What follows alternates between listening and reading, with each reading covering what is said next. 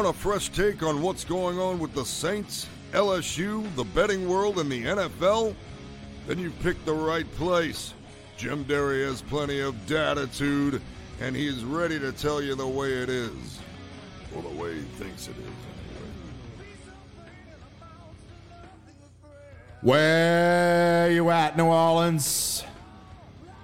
And hello to all my friends around the country who are just now realizing it ain't easy to get a reservation for a nice restaurant on Mother's Day. Hello, I am Jim Derry, sports betting writer at the Times-Picayune, the Advocate, and Bet.NOLA.com. And yes, it is not easy. Why do we do this every year? Every year, we forget that Mother's Day is here. How do we forget Mother's Day? I mean, maybe we didn't forget Mother's Day, but it creeps up on you fast. I think it's because it's the beginning. You know, if it was later in May, you would realize, oh, it's May, it's Mother's Day. But you're not thinking that. April, the NFL draft's going on. The Pelicans were playing until last week. You're preoccupied. That is no excuse to forget your wife, your mother, all of our favorite moms out there. We're forgetful folks. I mean, we just are. So to all you moms and wives out there taking care of our children, we salute you, even if we are a forgetful lot. It's who we are.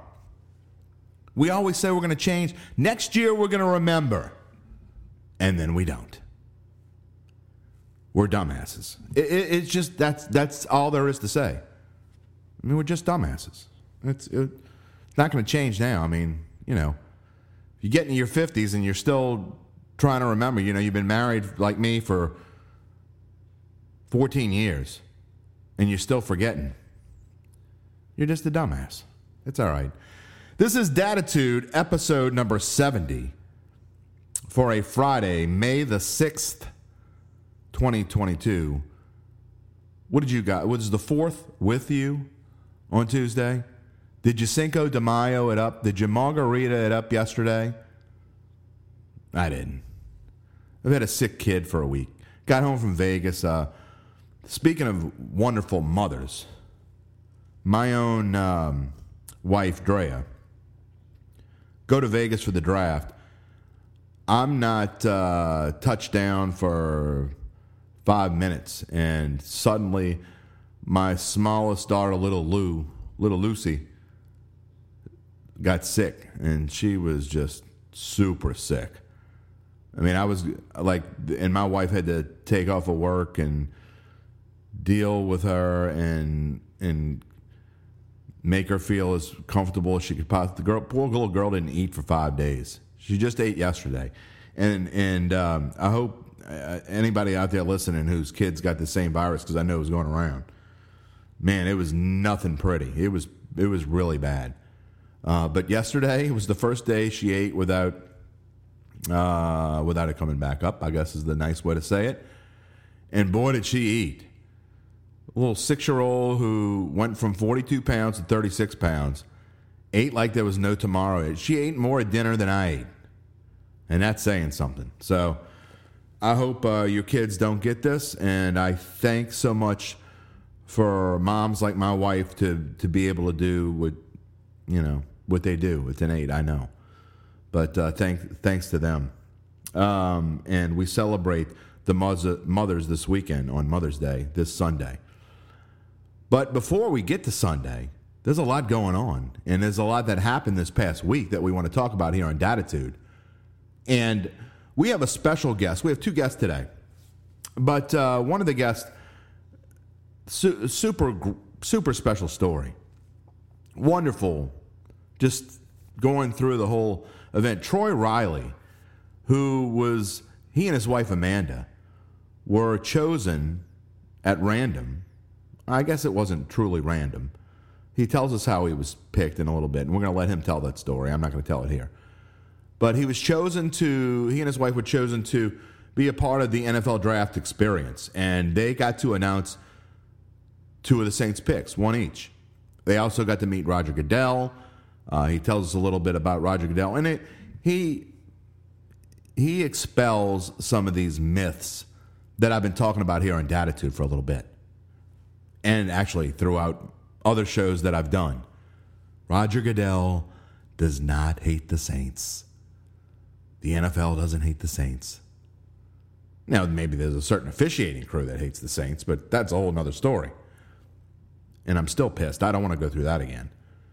But he has just a wonderful story to tell. We're going to get to him in just a minute. And I usually lead off with, when Jeff Duncan's on, we usually lead with Jeff Duncan. But Troy's story is so great, he's going to be our first guest. And then we are going to have Dunk on, and Dunk is a horse racing aficionado, if not an expert. And he's going to give us some insight into the Kentucky Derby. If you're so inclined to go bet it, it is one of the great events. And now, look, I got to cover the NFL draft last week for the first time in my long career as a journalist. And it was so busy, I didn't really get to enjoy it as much as I would have liked to. I certainly didn't enjoy it as much as Troy. But it was a unique experience nonetheless. But you guys don't want to hear about my story. You want to hear about Troy's. But Dunk's going to come on and talk about the Kentucky Derby and his experiences at Churchill Downs throughout the years. He usually goes. He is a Louisville native, in case you didn't know that. He has obviously been living here in New Orleans for a couple decades now, and just he's the best columnist there is. I don't care if I'm biased or not, he is. And he is more in touch with these New Orleans Saints than I think maybe anybody. And so he comes on, talks about the Derby for a little bit. We talk about the Saints draft. Excuse me. He talks about the Honey Badger coming to town, back home. The St. Augustine alum and LSU product. After 10 years in the NFL, finally back home where he wanted to be, where the Saints wanted him to be. And there are certain free agent signings that make that much of a difference. And I think he's going to be that for the Saints. Demario Davis comes to mind, and you go along and you think of the last 15, 20 years. Obviously, Drew Brees at the top of that list. But you're talking about a guy who can come in here, and this defense is for real. It's legit. I mean, I'm not being a homer, but I'm not being Derry Downer today either, because this defense is for real. And I get in all that with Dunk in just a little bit. And we also talk about a book that he's going to be working on for the next year with Steve Gleason. Great story. We all know the Steve Gleason story, but the way Dunk's going to get into it, and he's going to spend a lot of time with Steve over the course of the next year and tell his story. And I think you and I both know that's probably going to be a movie. And it should be. So we get into all that in just a minute. I'll share my thoughts about the draft as we go along here, I think. But before I do that, I'll do that in between Troy and Jeff in just a minute. I want to get to Troy's story because it is that important. Well, not important, I guess. It's important to Troy and his wife, Amanda.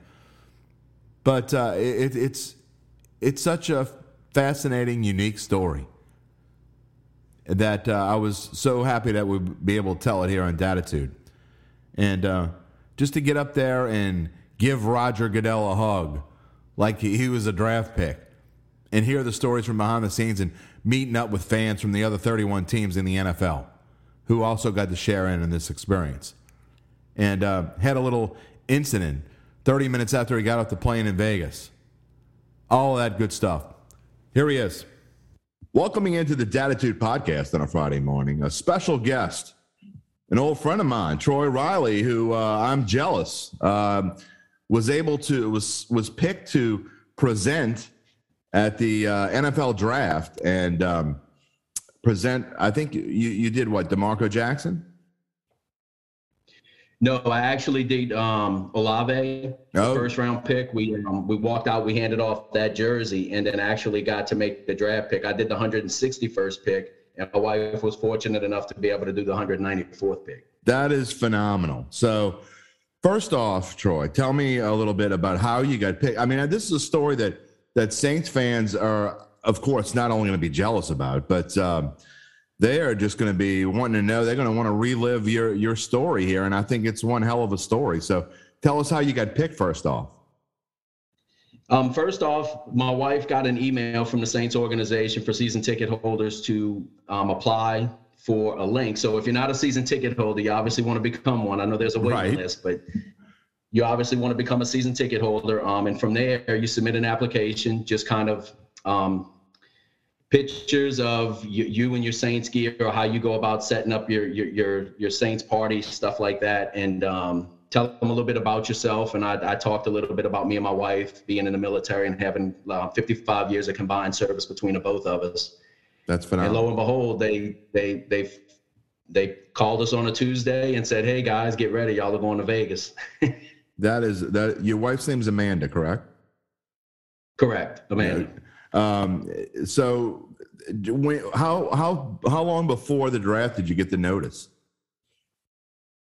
It was about 14 days out. We found out that we were picked to go, and again, we kept it a secret all the way up until the day we got there, when we actually, went into the Saints the season ticket member reception, where Roger Goodell actually came out and talked to us for a little bit, and but we kept it a secret all that time. So it's about 14 days of a lot of excitement and packing and repacking, and you got to bring your best Saints gear when you go. So right. And you said you had to keep it a secret. You had to keep it a secret all the way until you got to Vegas? Well, we didn't. It's not that we had to keep it a secret. We could have told the whole world about it, but we wanted to keep it a secret just because, we wanted to surprise everybody, obviously the families and stuff like that, and we wanted to share that experience with them when it was kind of happening as opposed to leading up to it. Right. Okay. Now tell me a little bit about, we were talking off the air. You had a little incident where you only got to see the draft with one eye. What the hell happened there? Yeah, just my luck. I win a contest, a once-in-a-lifetime contest, and then in the process of heading up there, some kind of way I scratched my eyeball or whatever. I wound up in urgent care about 30 minutes after getting off the plane. Wound up in urgent care. They patched up the eye, did everything they had to do. And of course, it's funny because the doctor I'm in there, urgent cares aren't always the most expeditious places to go. Exactly. But I had some place to be for 4:00 because that's when we were supposed to sit down and have a meet and greet with Roger Goodell with the other 32 teams that sent players, season ticket members up there.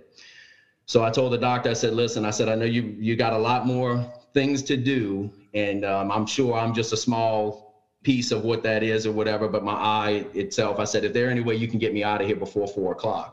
And she looks at me, she says, "Sir," she goes, "don't worry about it. I'll have you out of here in 30 minutes. So she patched me up, did everything she had to do, got back to the hotel, got dressed, went on downstairs and didn't miss a beat. See, that seems to me like that should happen to a Buccaneers fan. I mean, they're supposed to be Pirates, right? So, I mean, no, it happens to the Saints fan. Yeah, well, what's funny is I actually talked to him once we got to the reception because they had the NFC South sitting together. So they had the Bucs, the Panthers, and the Falcons there. All great people, by the way. They couldn't have sent a better group of fans to represent their fan base. But I did ask one of them jokingly. I'm like, "Hey, do you guys have an extra patch that y'all can loan me for my eye? Because it's bothering me today." Maybe Tom Brady had it. Well, I don't know what's going on with that. Troy, well, tell me. Another story that I saw when I started looking through your stuff is, and you wanted to have the Roger Goodell hug, and how did that go? Well, long story short, it kind of started at the season ticket member reception. Roger Goodell, it was a personal meet and greet, and there was a story he told us about how the actual player commissioner hug came about. As far as the details, I think it's kind of personal for that NFL player who had that experience, so I won't share all of it. Right. But it is a tradition. It has become a tradition now for obviously the players when they're drafted to come out and hug Roger Goodell. So listening to the story, I was moved by it. And, obviously I don't have the athletic ability that any of these players have. So my chances of ever being drafted are slim to none.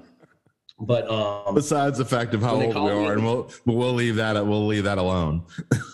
Yeah, you're right. So they bring us in the back, and you know that's a whole separate experience as well. Going into the jersey room, and you actually hear the player announce that the Saints pick about usually 5 to 10 minutes before the whole rest of the world finds out. So they give you the jersey, and you're standing in the tunnel, and you know I'm obviously standing there, and I'm nervously excited, anticipating walking out in front of, you know, I think they had 150,000 people on the ground that day, plus millions of people watching. So I'm nervously anticipating to walk out, and I'm like thinking to myself, okay, how's this going to go? You know, you've been thinking about this. Are you going to do it? Are you actually going to go through with it? Are you going to ask him for a hug? So I come walking out the tunnel, and as I'm walking up to him, he goes to shake my hand, and I was like, pretty much in a short minute, it was just, Roger, I said, listen, I know I'm not an NFL player, but my whole family's watching back home right now, man, and I would just really appreciate this hug. And lo and behold, he hugged me, and then he kind of shook my hand, and we took the jersey and held it up and everything. And then he kind of hugged me again, and he looked at me and he said, now, how did that feel? And I looked at him with just that excitement, looking at everything else. I said, man, I feel like I just got drafted. That is awesome. That is an awesome story. You know, I've been saying for years, Troy, you know, Saints fans like to, well, some of them are joking, some of them are serious, but that Roger Goodell hates the Saints. I think we can now say for sure that Roger Goodell does not hate the Saints. What I will say is this: when we had, I don't believe he hates the Saints himself personally, but I think the NFL has a beef against the Saints. Okay. Because when it came time, I was told that when it came time for the Saints to make their draft picks, where I was actually up there, they showed the Cam Jordan and they obviously showed Roger Goodell. But when it was time for the actual Saints fans to make the pick, it kind of cut to commercial break at that time. So the family that was sitting back at home with the friends trying to watch it didn't get to see it. So had we not caught it on camera ourselves, there's a possibility they would have never saw it, type of thing. So maybe the NFL as a whole has a beef against the Saints, but sitting down and listening to Roger Goodell and seeing him in a different light, I will say he's a very humble individual. I think he accepts the fact that he is a villain, and he kind of embraces that. He likes that type of thing. But as a whole, he's just a real good guy, man, from my personal dealings with him just at the draft this year. My bet is that there are also 31 other teams' fans who think that Roger Goodell hates them. That's just a guess. I don't know that for sure. Yeah. Except maybe the Jets, because the Jets, nobody cares about the Jets one way or the other. Well, you know, it's funny that you say that, because that was part of his speech when he talked to us that day. He said, somebody asked a question about officiating and things, and obviously the Saints have a big, with the Nola no call going back to 2000. That's right. We have a big feud.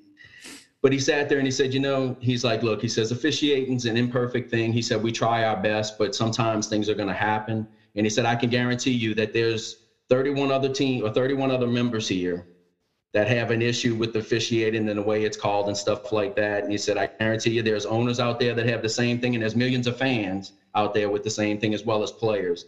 He goes, it's all we can do is continue to try to get better at it.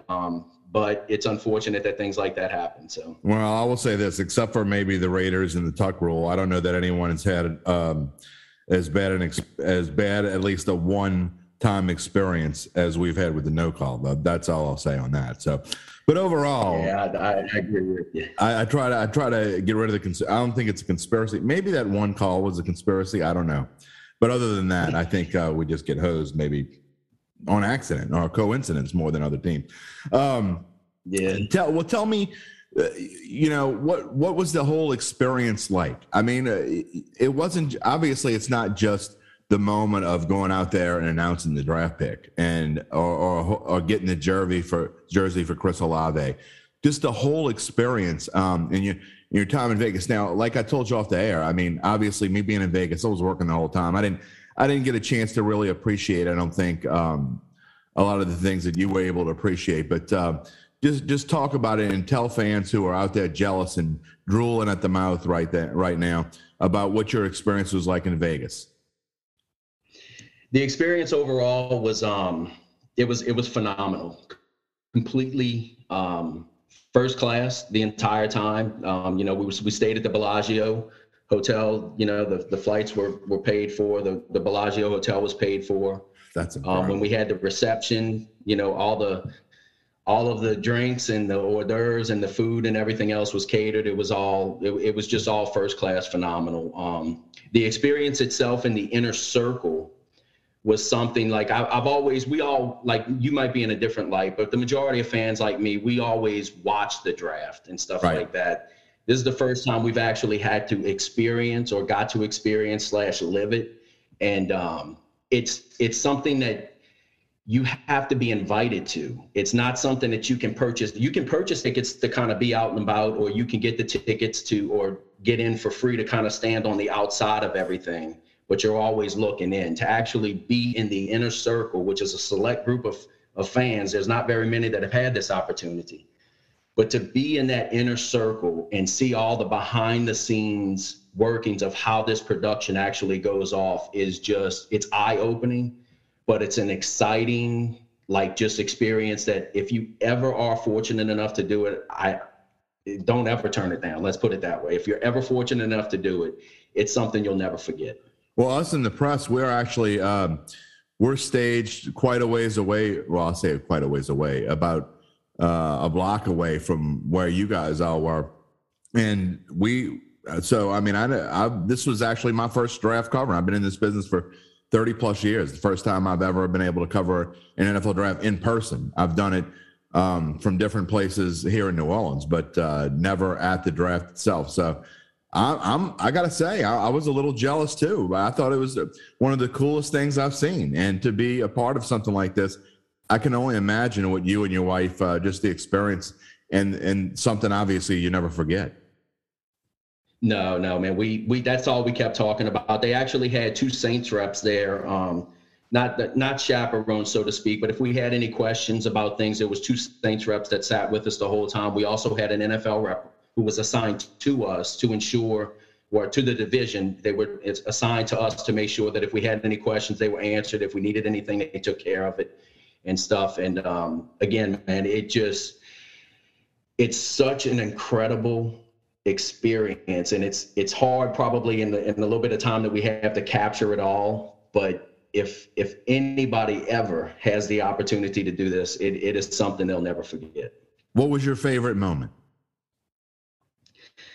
Actually, the hug with Roger Goodell, man. That stood out to me more than anything. The second favorite moment was actually seeing my wife on stage and being able to do the same exact thing that I did, because normally it's only allowed for 1 season ticket member.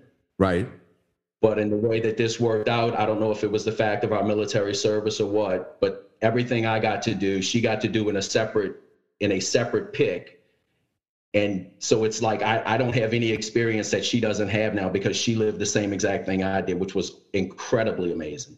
That it really is amazing. The last thing I'm going to ask you before I let you go, because I know you got work to do on this Friday morning. Troy Riley, by the way, I do bad. I forget to introduce my guest more than once. Troy, last thing I'm going to ask you, and I know Saints fans are going to want to know this because I think they would probably partake, is was there any like smack talking going on with sitting at that NFC South table, or maybe you go prod the Cowboys fan or whatever it is? I mean, was there any of that going on back there? A little good-natured ribbon? Yeah, there was. And again, like I said, you couldn't have asked for a better group of people that came from the NFC, the other teams in the NFC South, all good people. But yeah, there was plenty of trash talk going on, especially just with everything the way it happened for Tampa Bay, and then Tom Brady retiring and then coming out of retirement. The Atlanta Falcons never really seemed to want to do anything, and then Carolina in disarray. We had plenty to chat and talk about. So they took their shots at us too, but it was all in fun. Well, Troy, I'm thrilled for you. You and I haven't talked in a long time, so I'm glad that we were able to catch up on Facebook and be able to talk about this. And it's something that I know Saints fans will want to hear about. And again, the entire time they're listening to this, they're foaming at the mouth, thinking, "I want my Roger Goodell hug." So who knows? Maybe a couple of them will get it one day. Yeah, hopefully so, man. It's something that they'll never forget. Troy Riley, thanks for joining us this morning. Thanks, Jim. I appreciate it, man. Is there a better story than that right now? I mean, if you're a Saints fan, I mean, besides maybe if you got to be on the field for the Super Bowl or something. Is there, I mean, there's probably not a better way to be a fan and be able to do something like that. What an experience. And very happy for Troy and his wife, Amanda. And, you know, even though I'm a sports writer, and again, I've told you the experiences of, excuse me, I've told you the experiences of, you know, when you're working, and I grew up being a Saints fan, so I've followed them my entire life. But when you're working, it's different. You can't be a fan. And I guess it's something inside that I'm able to separate myself when I'm working. It's not always easy, but you just do it. But there's a part of me that was jealous about that, for sure. I mean, you know, I like being a fan like everybody else. And when I'm not working on Sundays, which thankfully, for the most part, you know, I only have to work like 3 or 4 games a year now. So I can be a fan. I can be at home, and I can be at least a fan in my living room. And no one else is around because no one wants to be around me when the Saints are playing, and I'm home being a fan. Then I turn back into being a sports writer after it's over and somehow separate the fandom from try to be as neutral as possible. Not always easy. But, yeah, I was a little jealous of Troy. But a great story. I'm happy for him and whoever the fan is next year. And maybe we'll have that fan on here as well on Datitude. We are going to move on, though. Before we bring on Jeff Duncan, you know, we talked about the Saints draft all week long, and in case you missed it, you can go back and search any of our shows, either Datitude last week, live. We were in Las Vegas, Zach Ewing and I were. We talked about it in Datitude. We talked about it across all of our shows, which can be found on NOLA.com's Facebook or YouTube pages. And actually, we're working on making this podcast a live event coming up shortly. Certainly before football season starts next year. Datitude will be live at least once a week, at least on Fridays. We'll make it a live show where we will invite user comments, and I'm looking forward to that. It still will be, you can still find it no matter how we do this show. You still will be able to find it on demand in all of the places where you find your podcast. But eventually, and as I've been doing the past month or so, you can find little clips of the show on NOLA.com's Facebook page and my own personal Facebook page. But again, we're going to work to put the whole show, at least on Fridays, we're going to put the whole show on there. Trying to get this a little bit, move it up a little bit. We've been working on it for a couple months. I think we're pretty close, so we'll get there. The draft, and all my thoughts throughout what, you know, if you've been watching our shows, you know what I think. But just to kind of go through it again a little bit, if you look at the first round itself, and you talk about Olave and Penning, I mean, really, I don't think the Saints could have done much better. I've heard fans talk about there were other receivers maybe that might have been better for this team. But Duncan and I are going to get into it in a minute. But for this team, Olave probably fits this team better than the other guys because he complements Michael Thomas in a way that, frankly, the team needed. And so I'm going to let Dunk explain that to you. But I felt the same way when they made the pick. Now, I was kind of surprised that they traded up. I'm not sure 100% that they needed to, but maybe they thought that Olave was the piece they really needed. And I don't have a problem because they still got Penning, and that was the other guy that I really wanted in the first round for this team. The guy they really needed. He can plug in right now and play left tackle. The only negatives at all that I've heard about Trevor Penning is that at times he has been flagged here and there a little bit more often than maybe some other linemen. But we'll work on that. But he's a nasty guy, so to speak, and that's what you need at left tackle. You don't have to worry about moving Ramczyk over. You don't have to shuffle things in your O-line. Now all you need to worry about is getting a little bit more depth there. And obviously, running back is an issue. So we'll get into all of that with Dunk. We start with the Derby. We get into the Saints. We talk about his book with Steve Gleason. All coming up right here. Welcoming into the Datitude Podcast on a Friday morning, Jeff Duncan, our own columnist, the Advocate, the Times-Picayune. NOLA.com, bet.NOLA.com. He's everywhere, writing books. You are a busy man these days. Yeah, it's funny. I was adding up this week, JD, how many like little media spots I do. Yeah. And they kind of add up on, you don't think about them when you're doing them daily. And I was like, this has become like a significant part of my week. And it happens every week, and you can do more if you wanted to do more. And I think that is one of it made me reflect upon like how long I've been in the business, because we didn't ever do those before. I never worried about podcasts before, or, Zoom video interviews and all the things that are part of our modern multimedia landscape. It wasn't even a factor back 20 years ago when I first got here. And now it's regular part of your work schedule. And I enjoy it. I think it's fun. I think it's funny how people consume news differently. This has been a learning process too. My favorite restaurant in town is Clancy's. I'm throwing that plug out there right now. But I go in there. I've been in there so much, JD, that like all the waiters and the staff all know me. And they all know me for different reasons, because they consume news all differently. There's guys that only listen to podcasts, and that's what they want to talk about. Then there's guys that see me on my Fox 8 thing, and they'll talk to me about that. And then, of course, there's the regular guys that read the Times-Picayune column or NOLA.com, and they all have different ways of consuming news, and we're on these multi-platforms in our world. And that's really kind of opened my eyes to how people consume news today. Do you remember back in the day, and I don't know if it was like still like this when you got there, but I know what it was when I started.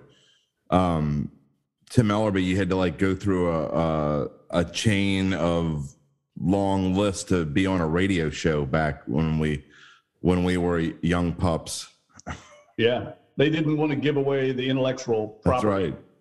And look, there's a part of me that understands that, because I have to sometimes check myself. If I'm doing, my regular Fox 8 gig, I have to think, okay, am I giving away something that I haven't written about yet, the Times-Picayune, which is my main job? Am I giving the information out before my primary employer? And you have to kind of calibrate all that when you're doing so many different appearances.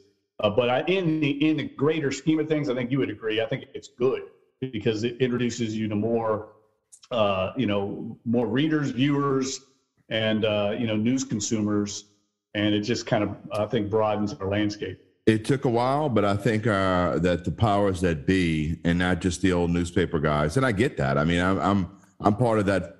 I learned under the old newspaper guys, so I get it. But we've had to certainly expand our reach in different ways, if you will. I'm lucky with my side gig because, I broadcast high school sports, a side gig, so I don't have to worry about that part of it you do. But yeah, I mean, I think that any way any of us can get our face or our voice anywhere is a helpful thing. And we thank you for helping make this podcast grow. And it has grown quite a bit since we started this 8 or 9 months ago. I want to get into, we're going to talk about a couple things today. Obviously, people want to talk about the Saints and the Honey Badger and the draft and all those good things. But I want to start off with the Kentucky Derby, because the people that don't know you well, they really don't have to know you well to know this. But the people who haven't followed you closely for the last 25 years here in the city won't know that you're a horse racing aficionado. I come to you as it's Kentucky Derby weekend, and it's really hard to believe that we're already to Kentucky Derby weekend. I'm the same way you are with horse racing. I'm kind of like that way with golf. And, we've already played the Masters. We're a couple of weeks away from the PGA. So in a couple of weeks, we'll basically be halfway through the golf season.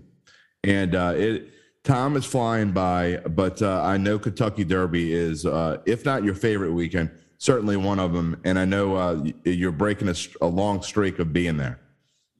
Yeah, well, look, I'm a Louisville native, born and raised there. Spent my first 20-something years of my life in Louisville. And this is basically our Mardi Gras, or, the city's Super Bowl. It's the biggest event in the state. And it's an incredible event. A lot of New Orleanians go up there every year. When I was going regularly, I would see all kinds of people from New Orleans because it's the classic New Orleans event, Jim. Yeah, it's like see it. A 2-minute horse race and a 2-week party. You know, it's perfect for New Orleanians. They know how to do it. It always seems to conflict with Jazz Fest, so that's a little bit of a bummer. Sometimes I've had to, pick and choose which weekend I'm going to go. But it's an incredible sport, man. You can ask any of the guys in the local media when the Pistons had their horses in the race a few years ago. It was the first introduction to a lot of our colleagues who came up here from New Orleans, and they were all blown away. They had no idea, one, it was so massive, and two, it was so fun. I mean, they all had a blast. A lot of them didn't know much about horse racing. It doesn't matter. It's an incredible event. It's the one place I've ever been in my coverage of sports where you have all of humanity in one spot. I mean, you have some of the richest people in the world, billionaires, sheiks from Dubai, some of the richest deep-pocketed people in America. You have celebrities, you have all these actors, actresses, Tom Brady, all these athletes are there. And then you have degenerate horse players, and then you have like college kids, the whole infield. So when I was growing up in high school, I mean, all we did was just go to the infield, which is basically like Jazz Fest. It's like they're having Jazz Fest out in the middle of the infield. There's no music out there, but it's just a huge party and everybody's getting smashed. And then you have this other scene up in the crowd where you have these rich, incredibly well-dressed people, and it's just a people watching mecca. I mean, you get overloaded with your senses when you're there because there's just so much to see and do. Even if you don't like betting on horses, it's much bigger than that. Well, you really don't have to bet on horses to enjoy it. I remember when I was a kid, my grandfather used to take me to the fairgrounds at least 2 or 3 times a year. And of course, I'm not betting. I mean, of course, that could be why I'm a degenerate today. Spending all the time in the fairgrounds like I did when I was a kid. And oddly enough, I haven't been. I was probably went to the fairgrounds more between the ages of 5 and 16 than I've gone since then. And it's a shame. It's not my plan. It's just I'm so busy. I don't get a chance to do it as much as I would like to. But you, like you say, you don't have to bet on horse racing to have a fun at the track. That's one thing that I like about it. Well, I have to blame my parents probably for introducing me to the world of betting, because we used to have a derby party when I was really young. Every year, like everybody in Louisville, you have a party, watch the race. I mean, the coverage is all day long. It starts like at 9 a.m. in Louisville. Right. And you watch it. And what we would do for the derby every year is just my mother would put together a little, write down all 20 horses and make a little tab, a little piece of paper, put them in a hat. And everybody put in like $1. Sometimes maybe as we got older, it was $5. My mom would put in my money for me when I was little. Right. And you draw, everybody would draw 20 horses out, and then you could watch the race and you'd win the pot. And it might be $20, it might be $100. But the point was, it was just something fun to watch the race for a little investment. And we did that every year. And so that kind of got me started down this slippery slope we're all on. Maybe I'll do that with my kids this weekend. That would be fun to do, to introduce them to horse racing. Gets them interested. It's a good way to do it. Before we get into the field, what is the city of Louisville like this week? Like, what are people doing during the week before the race? Obviously, I know people coming to town early, and I'm sure the local restaurants are packed there. But what are people doing in the city during the week? Well, I mean, the track now has started having racing from Tuesday all the way up. So it used to not be that way, Jim. It used to start on like Thursday. Now it's all the way up to Tuesday because so many people come in for the whole week. I mean, there's a huge parade, like a Derby Classic parade that's I think on Thursday. They have a great steamboat race down on the Ohio River where people go down and they have all these steamboats race against each other. There's fireworks displays at night. The worst part about it, frankly, is it's not like New Orleans in that we have so many big events here all the time. That it kind of gets spread out on the gouging, if you know. Yeah. I mean, this is the 1 week or two where if you have an Airbnb or you have a hotel there, the prices just get jacked. I mean, they're through the roof, and it's hard to find a good deal. You really have to know somebody there and stay with them or get a deal because it's unlike anything I've ever seen. I mean, luckily I have family there, But if you go up there, it's not an inexpensive proposition. I mean, just getting a basic box at the Derby where you literally have like 6 fold-out metal chairs sitting on a slab of concrete. That's what you get, and that might cost you $3,000. Oh my God! For the weekend. Now you get it for the weekend, and that's for all 6 seats, so you can divide it up. But it's not cheap when you add that into your your hotel expenses, your travel expenses. I mean, it gets way up there. So, but that's one way to experience the Derby. I tell other people the other ways is to go in the infield, and I think it's probably like about a $50 infield pass, and you can just go in there for $50. Now you don't get to see the races very well. They have big screens, but that's another way to experience it for cheaper. But you're also battling the sea of humanity the entire time. That's probably my kind of people. So yeah, it's a blast, man. If it rains, it's just like Jazz Fest. There's all kinds of debauchery going on. You talk about it. And it's always fun. We used to do a story when I worked at the Courier-Journal on all the different ways people tried to sneak in alcohol, sort of like Jazz Fest. Right. And that was one of my favorite stories every year. People got so creative coming up with sneaking like kegs under wheelchairs and really all kinds of things, man. It was fun to see the creativity. That sounds like a book by itself. Look, I hear what you're saying. I spent 4 days in Vegas, and the company's going to pay. I hope they're not listening to this right now. The company's going to $90 for a buffet. I didn't know it was $90 until I was at the front of the line and there were too many people behind me, and I basically had no choice and was handing my credit card over at the time. But $90 for a buffet. It cost me, and I'm not joking, a water, a bag of peanuts, mixed nuts, and a small thing of Pringles. $60. I had no idea. What? I was in the hotel. It was in the hotel. Yeah. All right, I had no idea. So when I go to Vegas, I'm gonna have to look, and so that's where we are these days, buddy. It's not just Louisville doing that stuff with the chip. That sounds like a bargain almost. Consider how much the draft costs for Saints fans that went last week. It was insane. That does sound insane. All right, let's talk about the Derby itself, and the Louisiana Derby winner. Epicenter is one of the favorites, just behind favorite Zandon at 3-1. 7-2 is Epicenter. Do you like the Louisiana Derby winner in this race? And do you think this is 2 questions? Do you think this is a year where we could have a Triple Crown threat? Yeah, I do like Epicenter. That's who I'm going to pick. The Louisiana Derby winner has not won the Kentucky Derby since 1996. Grindstone won it. It's only happened twice, Jim. The other one was Black Gold back in, I think, 1924 or something. So it hasn't regularly produced the winner of the Kentucky Derby, but I think that tide could be turning last year if you throw out Medina Spirit, who was, right. It was, what's the word I'm looking for? Disqualified from the victory. The second, third, fifth, and sixth place finishers in the Derby were all from the Louisiana Derby. So Louisiana Derby dominated last year's race if you look at how the finish came out. And I think Epicenter, what's funny, Jim, is everyone nationally has kind of talked off this horse. He's not getting a lot. I mean, obviously 7-2, they respect him. But they're kind of, I think maybe the Louisiana Derby history maybe playing into that.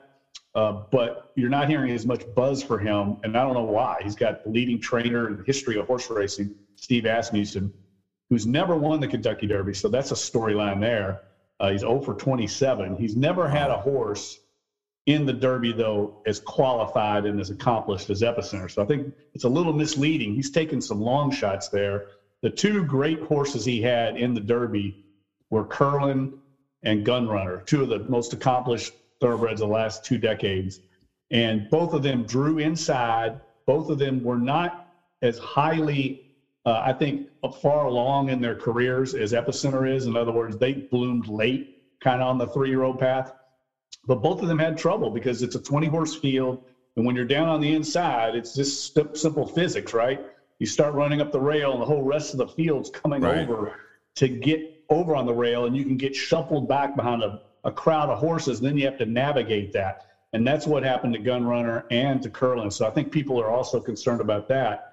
But I'm not concerned about it at all. I mean, I just did our NOLA.com Times-Picayune annual Kentucky Derby handicapping contest, a column, I should say.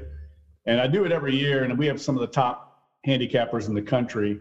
And I know they're probably biased because they're based here. We all saw Epicenter, but I think of the 5, I think 3 of them picked Epicenter to win, and maybe one other one picked them to come in second. So at least he's got the local contingent here. I think if he gets out of the gate and gets a good position, he doesn't necessarily have to get the lead. I hope he kind of doesn't get the lead, but is up out of traffic trouble and is in maybe the second flight of horses stalking the leaders, I think he's going to win. But if he gets a bad break and gets in the mid-pack or something, he may be in trouble. The winner this year, I mean, and I know it's a crapshoot question. I mean, you can answer yes or no and just throw it up there and every year. But is this a Triple Crown type of year? Is there, we're predicting Epicenter to win. Is Epicenter the kind of horse that could become this dominant horse that goes down in lore that we get once every 15 or 20 years? I mean, I know the Triple Crown isn't won every 15 or 20 years, but there's a horse that we remember the name every 15 or 20 years or so. I think he's got that kind of potential. I mean, he hasn't done anything wrong. The hard thing is to stay in the right form for this long. That's hard to do. I mean, he's already won. I mean, he's like a nose away from winning all 3 of the Derby prep races at the fairgrounds. Then you have to win the Kentucky Derby. Then you go to the Preakness, and that's holding your form for a long time. And I think it's a really competitive group of 3-year-olds. Like, I think that's another thing that plays into the Triple Crown. When you don't have a lot of competition, it's easier to obviously to win it. This year, I think there's a lot of really good horses, and that's why I think you're seeing the odds. I'll be surprised if anybody in this Derby is favored lower when they break from the starting gate lower than like 7-2. I'll be shocked. I think it could be 4-1 because I think there's so many good horses to spread out the betting pool. Now, there's a horse out of California that we don't know enough about yet. His name's Taba, and he's won both of his races. He's only raced twice, which is highly unusual to come into the Kentucky Derby with only 2 starts. But he's brilliantly, fast. He's won both these races with Beyer speed figures over 100. No other horse in the race, even Epicenter, has 2 triple-digit Beyer speed figures. The problem is he's just inexperienced. He's been running in fields of like 5 and 6 horses out in California, so he hasn't had to encounter a lot of traffic.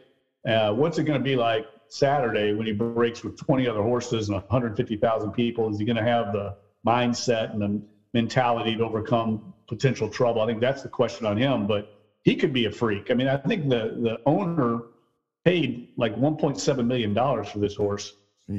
So there's obviously great potential there. He's won. I mean, if he runs off and wins the Kentucky Derby, he could be a potential Triple Crown horse as well, just because of the freakish talent.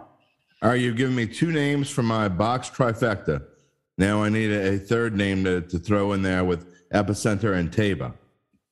I'm going to give you 2 others. Okay. I'm going to hedge. All right. So my other horse that I love from the fairgrounds, and he's going to be good price, is Zozos.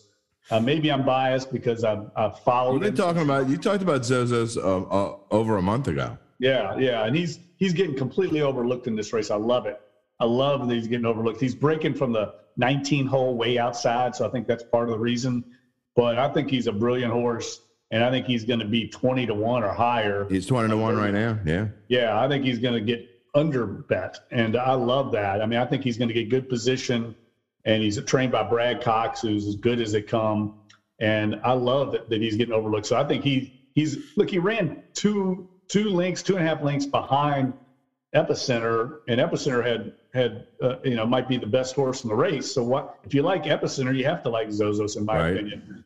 And I love that he's getting overlooked. And then the other horse, one of my good handicapping colleagues, Steve Dittman in town, who I really respect his acumen. He really likes Mo Donegal, who's in the 1-hole. That also has caused people to jump off his bandwagon, and I like that because, just as we said, Epicenter's in the 3-hole, everyone's going to be coming over. Well, Mo Donegal's strictly a closer, so that's not going to affect him.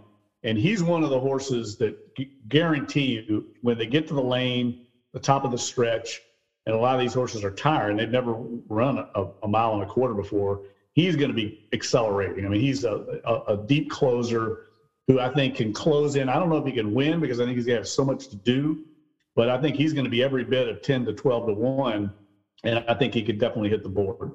I got to see if they'll let me do it just one time at the fairgrounds. Down the stretch, take on. I got to do it just one time. I got to do it. You know, maybe they'll let me. I doubt it, but who knows? All right. So there are our horses: Epicenter, Taba, Mo Donegal, and Zozos. All right. Yes. So we're gonna do a 4-horse box trifecta, and we're gonna win some money this weekend at. I like it. Churchill Downs, even though we're going to do it from here. By the way, before we move on, what kept you from Churchill this weekend? Well, frankly, and I know we were talking about this, is the book project that I'm working on with Steve Gleason. Okay. We just kind of finalized that a week or so ago, and I've got some duties on that. Mainly going to be hanging with Steve and Michelle all weekend. To work on getting started on that, because we have a 1-year timeline to get the book done, and that's a very accelerated timeline. Yep. Most of the books I've worked on in the past have been 18 months. With football season thrown into the timeline there in the fall, I'm not going to have as much time to work on it. So I've got to make hay, as they say, to pardon the pun. Oh, pardon the pun. There you go. But I've got to get on that. So that's keeping me away, and it's hard to not be there, to be honest with you. We're going to end the show, end this segment talking about the book, and you can let people know about it in just a minute.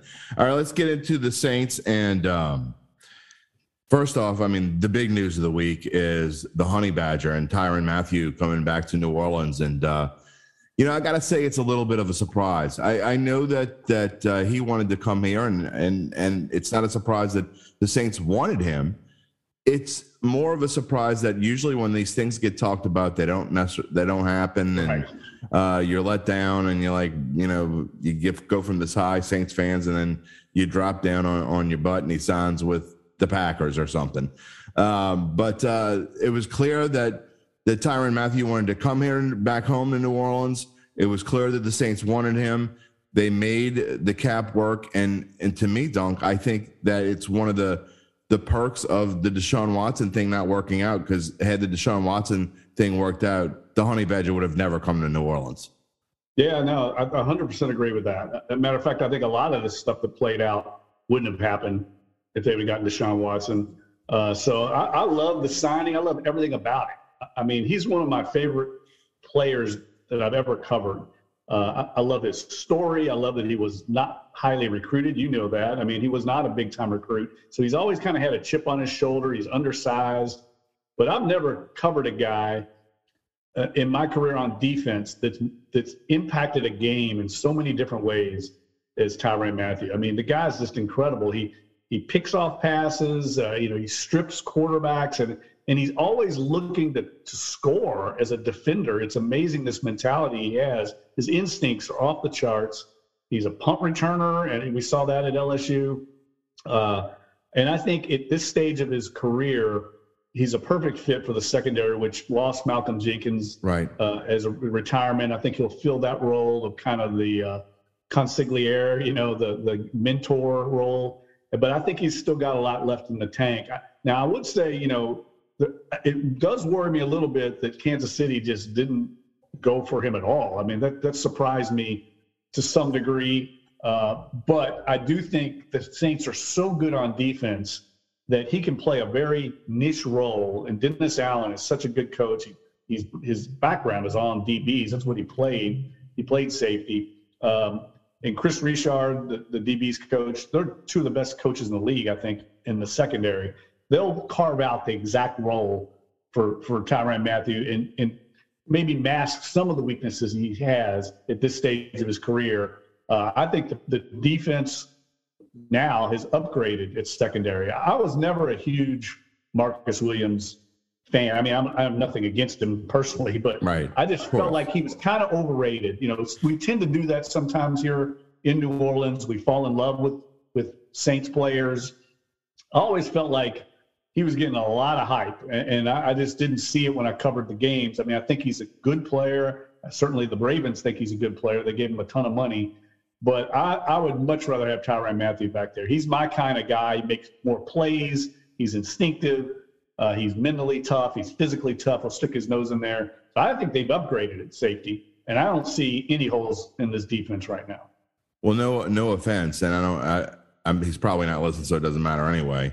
Don't hold it against him, but I don't think that Saints fans were crying every time you bring up that name, and ever since he's been here. For Marcus Williams, he probably had to go elsewhere to get a fresh start. I'm sure he thinks about the Minneapolis Miracle just about every day of his life, and somehow is reminded of it. Again, don't hold that against him.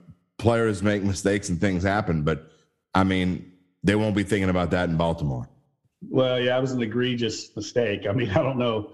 I've watched that play probably 100 times, but I still don't understand how it happened. I mean, it's the craziest play, and I've covered the league for 20-something years. I've never seen anything like that. But it also was reflective of his poor tackling. I mean, he did that throughout his career. Right. He got better last year, but he was one of the worst tacklers at that position that I've ever covered.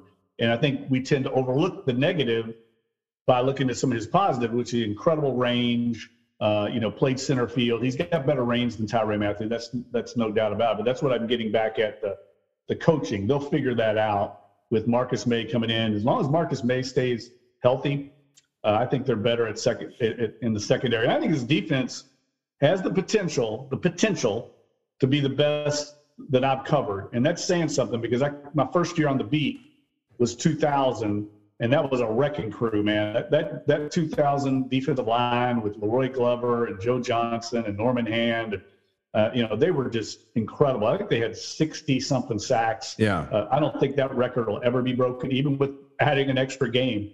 I don't think we'll ever see that many sacks. And that was a dominant defense. Hakeem dropped the ball. Yeah, no, it was just a dominant front four. I mean, every one of them was good. And I think this defense, the defensive line in particular, I'm kind of amazed the Saints have been able to sign as many of these veteran. And look, they're guys that maybe don't wow you when they sign them, like Tyrann Mathieu, but Kentavious Street, Jaleel Johnson, they're starting caliber defensive linemen. And I don't know why they're elected to come to New Orleans, because the Saints are already stacked on the defensive line. When you look at Taco Charlton, he was a first-round draft pick. I thought that was a great signing. Yeah, and he's a first-rounder. He's going to play a rotational spot here. This is a guy that, can play. And Tano Passanwa is also another one. I mean, he fits their profile, these towering, tall, stout defensive linemen. And Ryan Nielsen's such a good coach. They're going to roll these guys in and out. Right. They're 10 deep. I don't know. Somebody's going to get cut. One or two players on this team that are going to go elsewhere and not only make it, but be good players other places. It's the deepest defensive line the Saints have ever had. And I think that's how you win games, frankly, in the NFL. I was going to ask you, do you think this is the best defense since the Dome Patrol defense back in the Jim Mora days? Well, I mean, that, would go to that, at least far back to that 2000 defense that they had. The Saints 2009 defense wasn't statistically great, but it was right. Big play defense, opportunistic, Darren Sharper. I think this defense, now you add, Tyrann Mathieu reminds me a lot of, say, Darren Sharper. Yeah, that's exactly the name I was going to ask you. Right. He came in late in his career, was a all-pro, Pro Bowler. 100%. Not quite the same player, but look how many plays he made just with his smarts and his instincts. That and year, he had a streak of like 3 or 4 early in the season, when 3 or 4 games in a row he had picked off a pass and scored. Yeah, it was nothing like I've ever seen.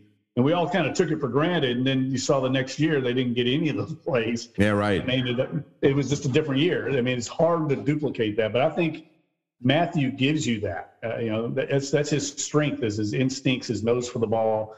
And frankly, I don't think they really had that, in the secondary. That's really not what Marcus Williams did. I mean, he would make a pick every once in a while, but not the instinctive kind of read and react kind of pick that we've seen Tyrann Mathieu. That was kind of his bread and butter.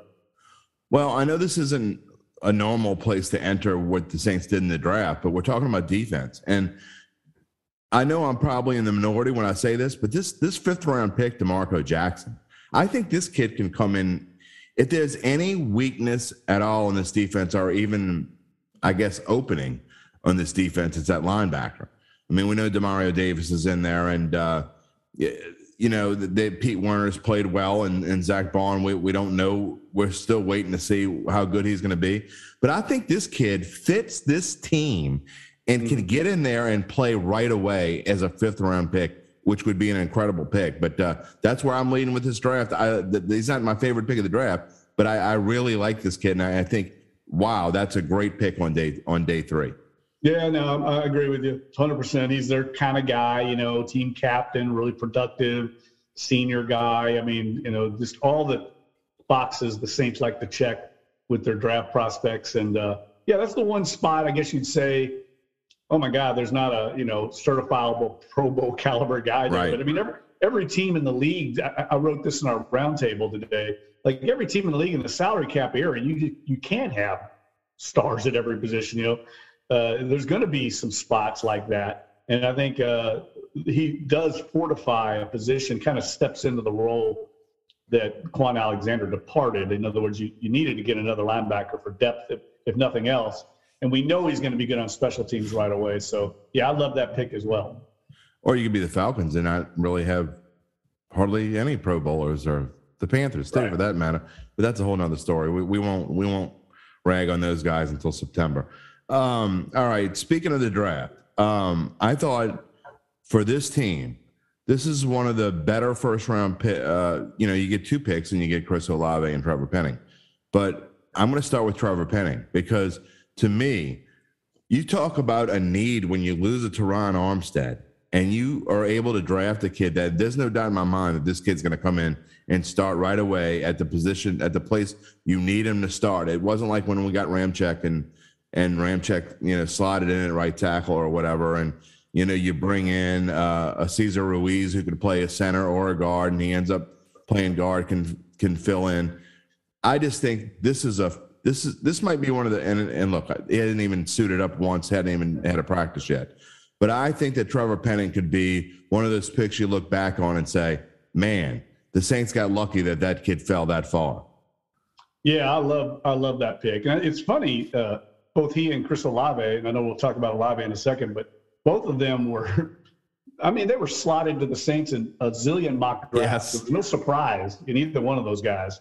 And he fits their profile. He's a massive guy, big, tall, rangy guy, country kid.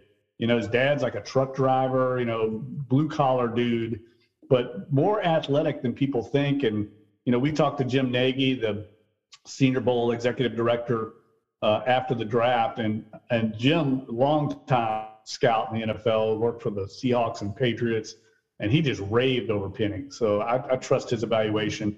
This is a guy, he's had some issues with penalties in college. So I think that's the one red flag you got to have is like, okay, what's it going to be like when he gets in the NFL with these elite athletes? So that's something we have to watch. But I do think the Saints have flexibility there. If for some reason he doesn't pan out at left tackle, I think they could easily flip Ramczyk over there and make a seamless transition if that's the way they have to go. But I'm eager to see him. He's going to end up being a very popular player because of his playing style. I guess I'm going to pull out my old Saints. Don't say the same name I'm going to say. Are you going to say Cal Turley? Oh, no, that's not what I was going to say. I was going to say Cal Turley. Cal Turley became very popular here. I mean, he was a take no prisoners kind of. Don't throw any helmets, though, buddy. Yeah, he's protecting Aaron Brooks, right? And I think Penning's going to have that same kind of cult following here once people get to know him. I was going to say he could be, and this guy isn't really a bad guy, but he's the same kind of country, kind of came out of nowhere when he got here, and I'm super old, so I can remember these things. But Stan Brock, I mean, he could be that kind of play, just the beard and and just coming in, and Stan Brock started from the time he got here in New Orleans, so he was could great. Be that kind of player. Stan Brock was a great player, and I think he started for over a decade. He did. One of the great offensive linemen in history. I think if you do a all-time Saints team, Stan Brock's one of your starting linemen for sure. So I love the Penning pick. They had to have it. In my opinion, I know Saints fans wanted the receiver because that's the sexy position that everybody sees. In my opinion, left tackle was by far the biggest need they had. Well, speaking of receiver, I found it interesting. And I'm not saying it was the wrong thing to do because obviously this team thought that Chris Olave was the best fit for for their wide receiving core. I've had, I don't know, dozens of people ask me since Thursday, why didn't they take Jameson, or why didn't they take, blah, blah, blah, blah, blah. And my answer is because the Saints think that Chris Olave is the best fit for this team. And so I have no problems with it. But I found it interesting that they thought the need to trade up. They wanted Chris Olave so bad, they couldn't wait 4 more picks because there were other receivers. If you don't get Olave, you're still going to get somebody pretty darn good at 16. They felt the need to trade up to get Chris Olave, which I found super interesting. Yeah, and I think time's going to tell if that was a good move or not. I mean, I think we'll find out. In particular, I think there's a couple things. One, Olave's skill set was valued. It wasn't just any receiver. It was a Z receiver, a flanker, traditional deep threat, speedy receiver. That's what they needed to complement Mike Thomas. I love Treylon Burks, but he's similar in a lot of ways to Mike Thomas. Probably a better runner after the catch than Thomas. But they needed a guy that had different skills to complement. So that stood out. But I do think they paid a steep price. I mean, we'll look down the road. There's some other receivers they could have addressed maybe in round 2 or, even traded back and gotten like Sky Moore, Jahan Dotson, that are similar kind of players, maybe a little more slot restrictive receivers than Olave, who's clearly an outside receiver and can also play in the slot. So maybe that flexibility is what gave Olave a higher grade.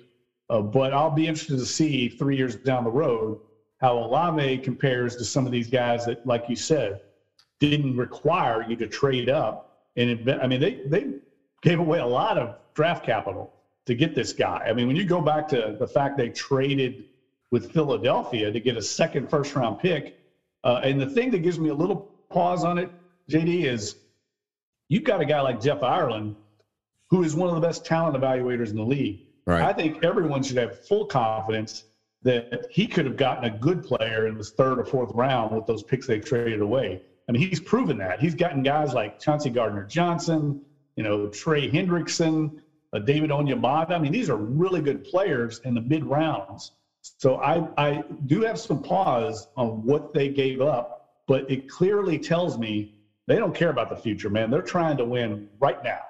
And maybe they get those picks back with their compensatory selections. Maybe Sean Payton goes to coach somewhere else and they get a trade. Maybe they're thinking we'll make up those picks down the road, but it's a steep price for a guy that most talent evaluators believe is a number 2 receiver. Well, we've talked about it. I mean, this defense is kind of in a similar position to where the offense was a few years ago. I mean, it's kind of win now or else mode. They're getting older. I mean, people don't realize. I mean, Demario Davis is in his 30s now. I mean, you bring in Honey Badger, he's 30, which he made sure we all knew yesterday that 30 is not old. I wish I was 30 again. You got some guys in the D line that are 30 or approaching 30. So I mean, you're talking about a team it's kind of, these players are probably at their peak right now. So it is. You're putting a lot of eggs in the Jameis basket.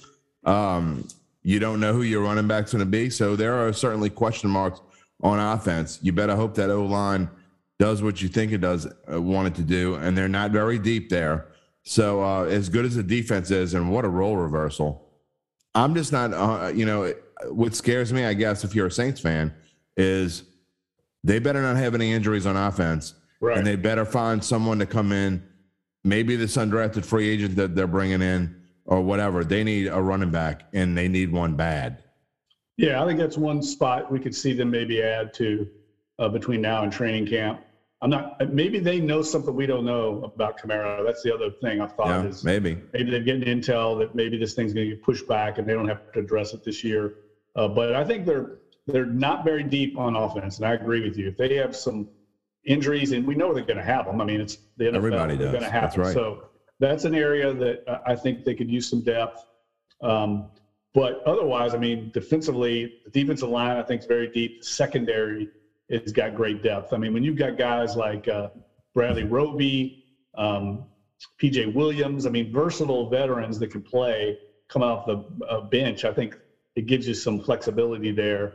But I do, to me, this season's going to come down to Jameis Winston. I mean, plain and simple.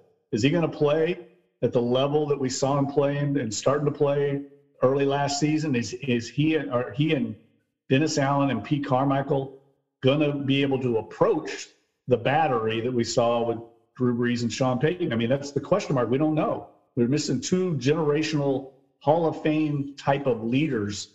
And it's kind of the great unknown with Winston and Dennis Allen and Pete Carmichael. So that will play itself out, and it's going to be fascinating to watch one way or the other.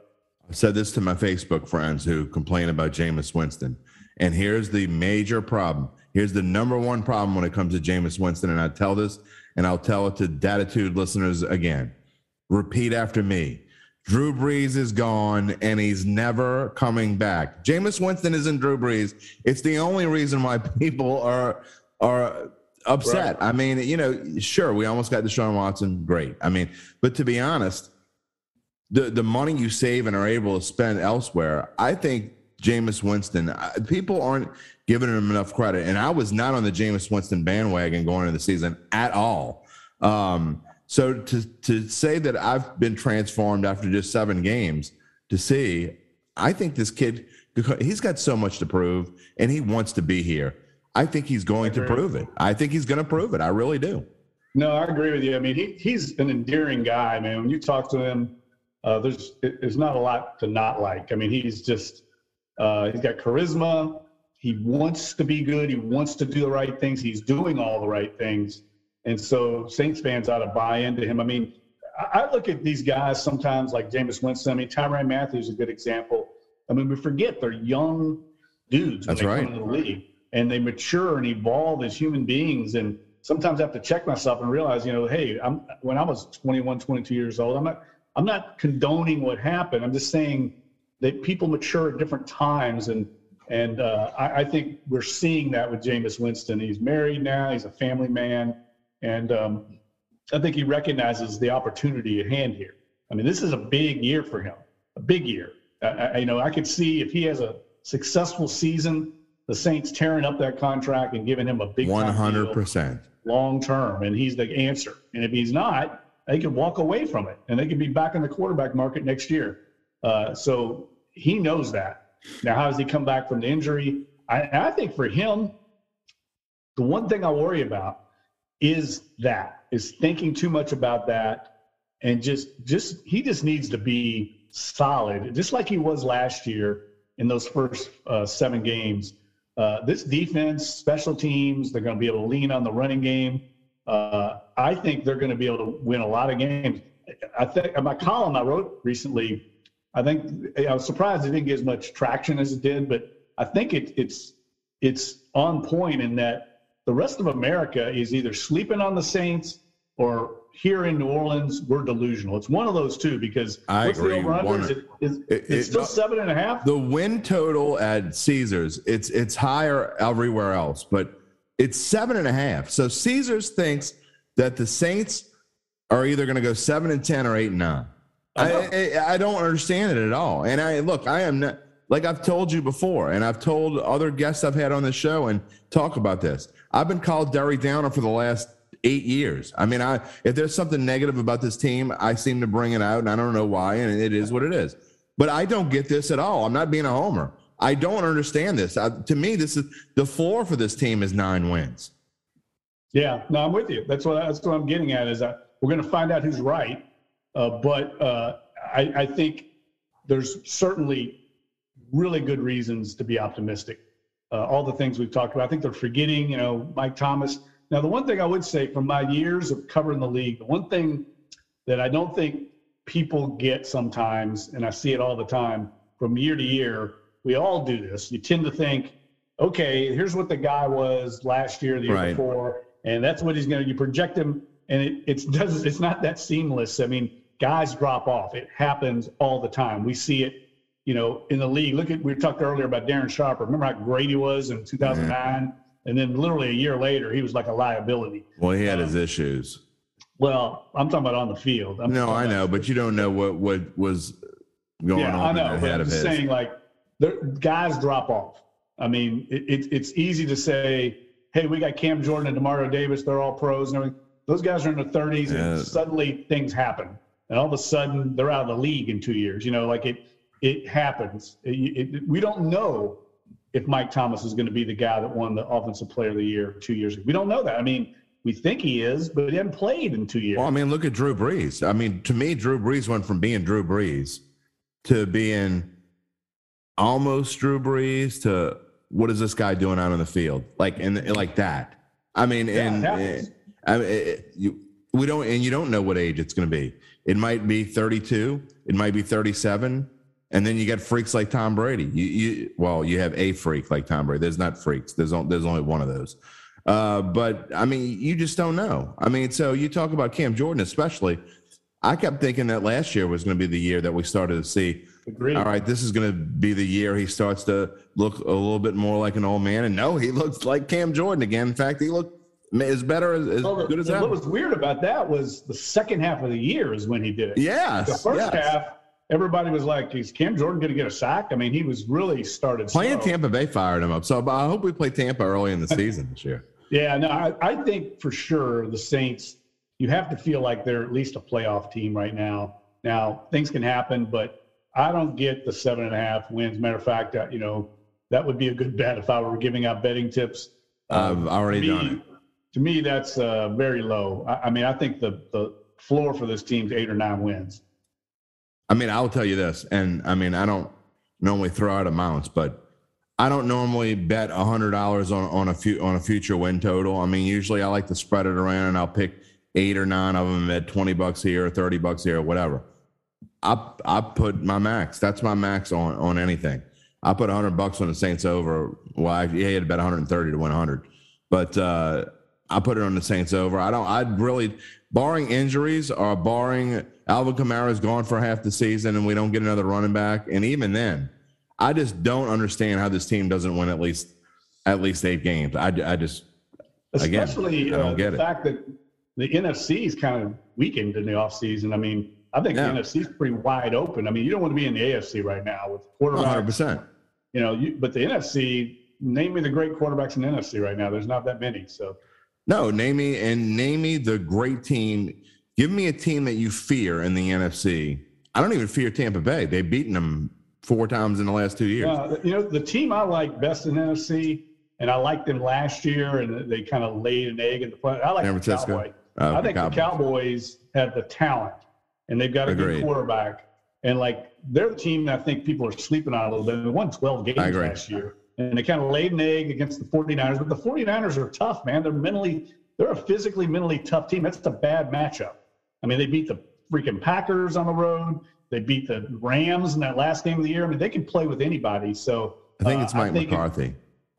I know, and look, I'm a Mike McCarthy guy. I think he's gotten the Twitter people of the world act like he can't coach, and I just don't get it, man. I mean, he's won everywhere he's been. But they forget. They forget that. They forget that. They won 12 games last year. They act like they win in spite of him, is what people act like. They just don't. They don't give him any credit.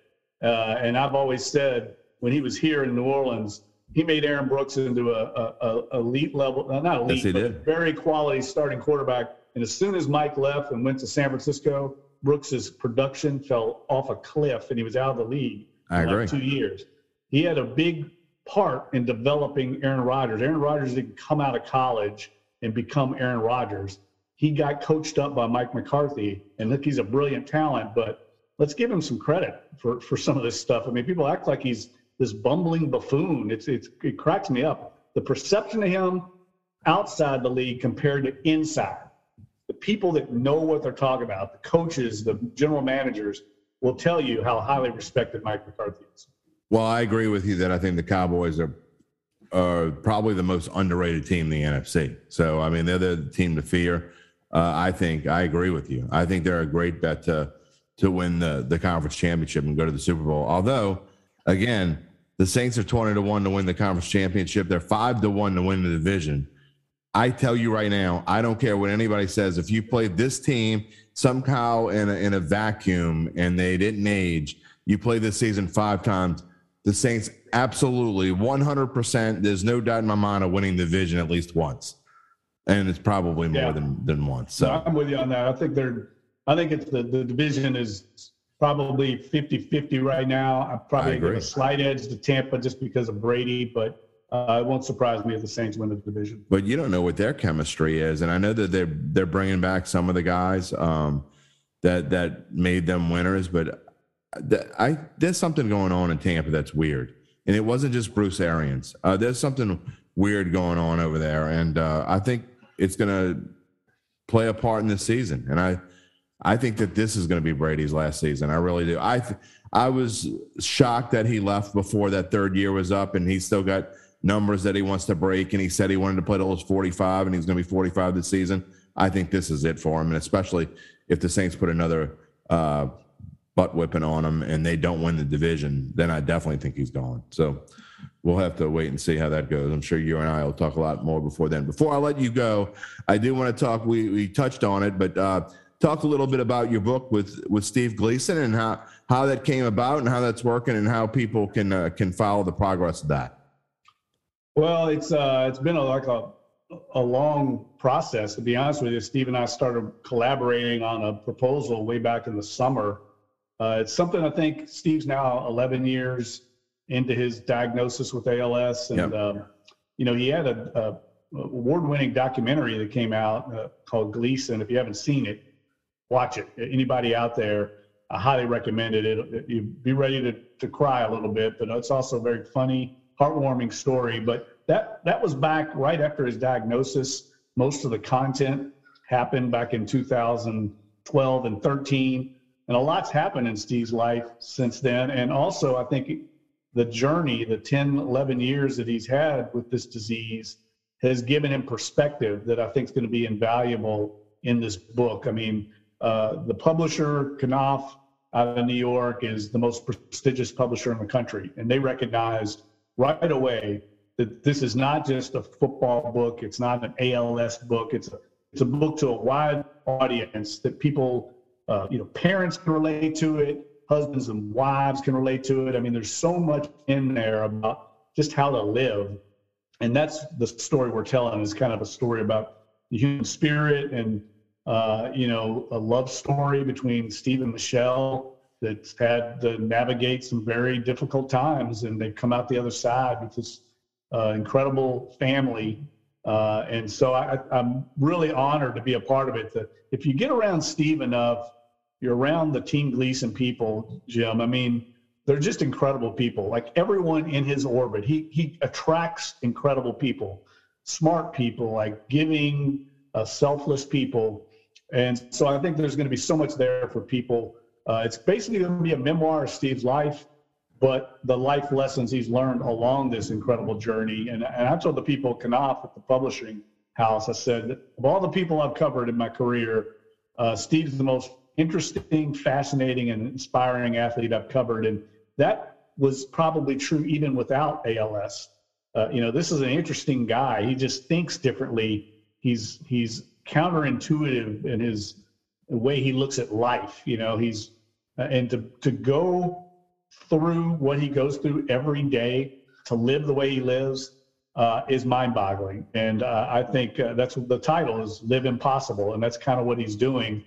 And so I can't wait to get into the process of writing it. We're going to start here this weekend of putting together a plan, because we've got a 1-year timeline, like I said, pretty accelerated timeline to get this to the publisher this time next year. How hard is it to work with Steven? I know that, he communicates pretty well, but for those of us that aren't around him a lot, and how do you work with him? Well, he has, the state-of-the-art technology, voice. He was smart enough and proactive enough to record, I think it was 1,500 sentences and phrases with when he had his voice. And what they call it voice banking technology, and they store your voice, and then they put it into a computerized synthetic voice. So he can communicate through that using what they call eye tracking software, where it's fascinating technology, where he can type out on a tablet screen in front of his face, because ALS doesn't affect It doesn't affect two things: your eyesight, your eyes, or your brain. So he's as sharp, if not some ways, he's probably sharper, even though it's deteriorated the rest of his muscle systems in his body. His motor skills are gone, but he still can think and he still can see. So that's actually one of the worst parts of the disease, is you're keenly aware of all the loss in your life, and not only that, the burden that you become to your loved ones. I mean, and most people, when they get this disease, simply give up because the quality of life is so poor, and you become such a burden to everyone around you because you can't move, that people give up and just succumb to the disease. Well, Steve's not like that. He's not wired that way, and he has the resources and the support system to be able to live. He's got 24-hour caregiving. He's got people. I'm going to see him this weekend at Jazz Fest. He's going to have Kyle and Jen and some of his other caregivers that are with him all the time they have the ability to pay for that and their resources. Most people don't. But he's able to type with his eye tracking technology, type out sentences. Now it's about 11 times slower than you or I communicate, normal human being communication. So he's a little slow, and he admits it, but he's amazingly fast for someone to be able to do it. Yeah. So he'll type a lot of this book himself with using his eye tracking software, and then I'll work with him and write some of it myself, and we'll collaborate on the actual content. I find it absolutely amazing, in a multitude of ways. Not just amazing that he can sit and communicate and he's still going. And I mean, we saw him, for lack of a better word, really deteriorate in front of our eyes. And yet sometimes he seems happier than anybody you'll ever meet. I mean, the attitude of this guy, this is a special person. I mean, I guess there's a reason why Steve Gleason got the disease that he got, because he can handle it, and he's proven to the world that your life isn't over if you get something like this. It's incredible. That's the message. And I think, Thomas Morstead used to always tell me, I mean, he's still very close with Steve and Michelle. He used to say because Steve would come out to the Saints training facility almost every day and get into the cold tub that the Saints players use. And Thomas would say he's a daily dose of perspective for all of us. And I think it's perfect way to describe it. I mean, when you think you're going through tough times in your life, Steve's got it, tenfold on that. And I think his attitude, as you said, the thing that's interesting about Steve, that I think people will get reintroduced to this, especially some new Saints fans that maybe didn't know Steve's story. But I mean, he was an unbelievable player. I talked to Randy Mueller the other day about him. Like, Randy remembers scouting him, and Randy's the one that brought him in 2000 to the Saints. I mean, he was an undersized linebacker at Washington State, but he led the Pac-10 in tackles. He went to the Rose Bowl with Ryan Leaf. Washington State, when's the last time they were in the Rose Bowl? I don't think they've been back since. And they weren't before that. And he's one of those guys that's just a born leader, and people gravitate to him. They follow him. And we see it now in this new journey, post-playing career with Team Gleason, and how he's become basically the leading spokesman for ALS in the entire world. And just a good example of his reach, just when we signed the contract, and when we agreed to the contract on the publishing deal, Steve was up in New York, and Michelle and their family, to see The Music Man on Broadway, which Hugh Jackman, of course, the great actor, is the lead in that, playing Harold Hill. And Hugh Jackman personally invited them up and had them over to his condo in New York the day of his performance. He's inspired by Steve's story and goes out of his way to promote Steve's work and to donate to Team Gleason. It's people like that. Theo Epstein, right? I mean, I go to the Congressional Gold Medal ceremony in D.C. on Capitol Hill. They have a reception afterward, and there's Theo Epstein. I'm like, what's he doing here? He knows Steve's story. He didn't have anything else to do these days. Yeah, but he flew into D.C., right, to be there, to be a part of Steve's celebration. Those are the kind of people that follow Steve and Bill Gates and Barack Obama. We're talking about some of the leading minds in the world.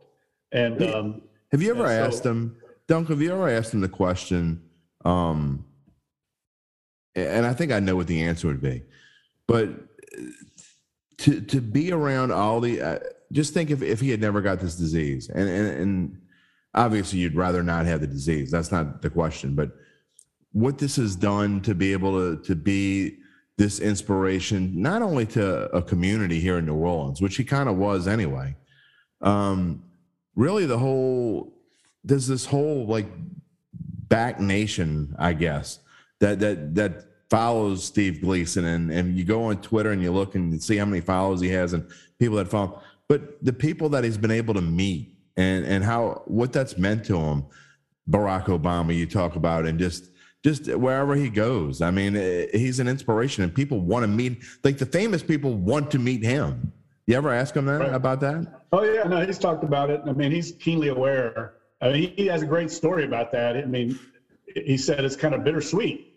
He talked about how, he's gotten close to Pearl Jam. Yeah. And Mike McCready, the guitar player for Pearl Jam, is one of his good friends from Washington State.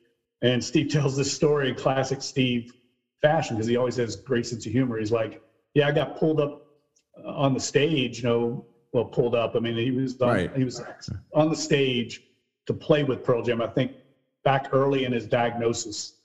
And, he's up there with Pearl Jam, his favorite band ever, in front of 10,000, 20,000 people.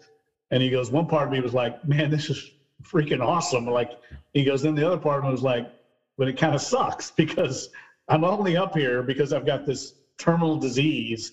That's the only reason I'm up here.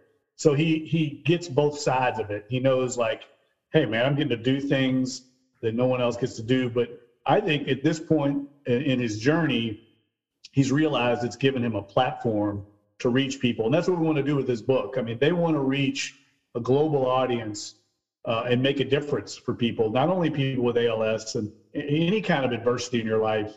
I think it's going to help give you motivation and see something in Steve, because JD, I've been over there, man. Getting through a day with him is not easy. I mean, he has to have caretakers get him out of bed. It's a 45-minute routine. They have to bathe him, groom him, dress him, feed him. I mean, he's like an infant in a lot of ways. And that can be, I think it could obviously take its toll after a while mentally. And so for him to go through this and continue to be there for not only his family, I think that's a big part of his motivation, is his kids, to be a dad, to be a good influence in their lives. But also, I think, understanding that a lot of people out there look to him. A lot of the ALS patients, a lot of his fans look to him for inspiration and motivation in their lives. And so he feels that. I think that I don't want to say burden, that's not the right word, but it motivates him to keep going. Well, I can't wait to talk to you about this. I mean, we're obviously going to talk plenty more before the book comes out, but I can't wait till when this book comes out and we can talk about it. We'll dedicate a whole segment to it, talk about it, and who knows, maybe have a little snippet from Steve on the show. That would be great. But looking forward to it. I'm glad you've taken on this project, and I know you'll put your all into it. Yeah, it's going to be incredible. It's an honor just to work on it. So now we got to, as Steve and I said, Steve's got a great phrase. Matter of fact, I got it right here on my shirt. He's got a phrase, say, it's not going to be easy, but it's going to be awesome. That's kind of his mantra in life. Awesome ain't easy. It's not going to be easy to put this out, but once we get it done, it's going to be incredible. Sounds good. We'll talk about it more then. And Jeff Duncan, enjoy the Kentucky Derby, and let's win a little dough. Let's go Zozos. Just hit the board. Zozos. All right. I love it. All right. We'll talk to you soon, Jeff. All right. Thanks, buddy. Jeff Duncan. Busy man. And I mean that. I mean, you say that about people, so-and-so's busy. No, Jeff Duncan is a busy man. He is getting it done. And somehow finding a way to go to Jazz Fest through all of that. Good for him. Jazz Fest is not in my immediate future. I haven't been in a while. I know I haven't been since before I had kids. So that's a long time ago. But that's okay. I do Mardi Gras. Mardi Gras is my Jazz Fest, my French Quarter Fest, my every fest all combined into one. The only fest that I really do now is Greek Fest, and we've been doing that, although we haven't done it the past couple of years because it hasn't been around because of what COVID, but it's coming back this year, and I will be at Greek Fest this year for sure. I don't remember the last time I missed a Greek Fest. It's been a while. So, but Greek Fest and Mardi Gras, those are my two things. Pretty much everything else, I'm home. But we still find ways to have a good time, right? It is New Orleans. That is going to just about wrap up the show. Longer than usual show here on a Friday. We had some great stuff. I couldn't find a way to cut it shorter. I thought I was going to talk to Dunk for it. Happens every time I bring Dunk on. I intend it to be a half an hour, and it turns into an hour, 45 minutes or an hour. But great stuff. If enjoy the Kentucky Derby, go out there. Like I said, with the Honey Badger coming in, things are changing. I don't get the whole 7.5 thing. 7.5 wins. Saints going to be better than 7-10. I will. In fact, I might go put some more money on it. I'm already at my quote unquote max for that, but I must be missing something.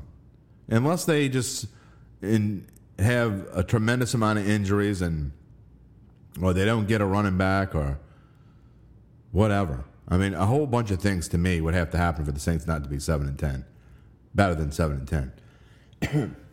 So, we'll see. We're going to end this show with a song that, my wife said she had never heard this song before, but reminds me a little bit of my father-in-law who passed away last year. And we miss him dearly, but he was a huge horse racing fan. And I remember when my wife and I first got together and that first Derby, they owned Aunt Selma's restaurant back in the day, and watching that first Derby, and he was all into it, man. He used to love betting on his horse racing. He really did. And so every time I see the Derby, I think of him. And it's certainly something I watch every year. And I will be watching tomorrow, and I'm guessing you will too. So you have all the information you need. If you want to go place a little wager and have a little extra fun with it, or if you want to do something at home, Dunk gave you some good ideas. We'll see what happens, and we'll see how right he is, and we'll talk about it next week. We want you to give a little hug, a little kiss to your wives, your moms, Mother's Day. Don't forget them. If you haven't found your reservation yet, you still got time. At the minimum, go out there and get some flowers. Give them a little hug and a kiss. All the moms out there, we salute you. And we'll see you next Friday here on Datitude. Peace and love, my friends.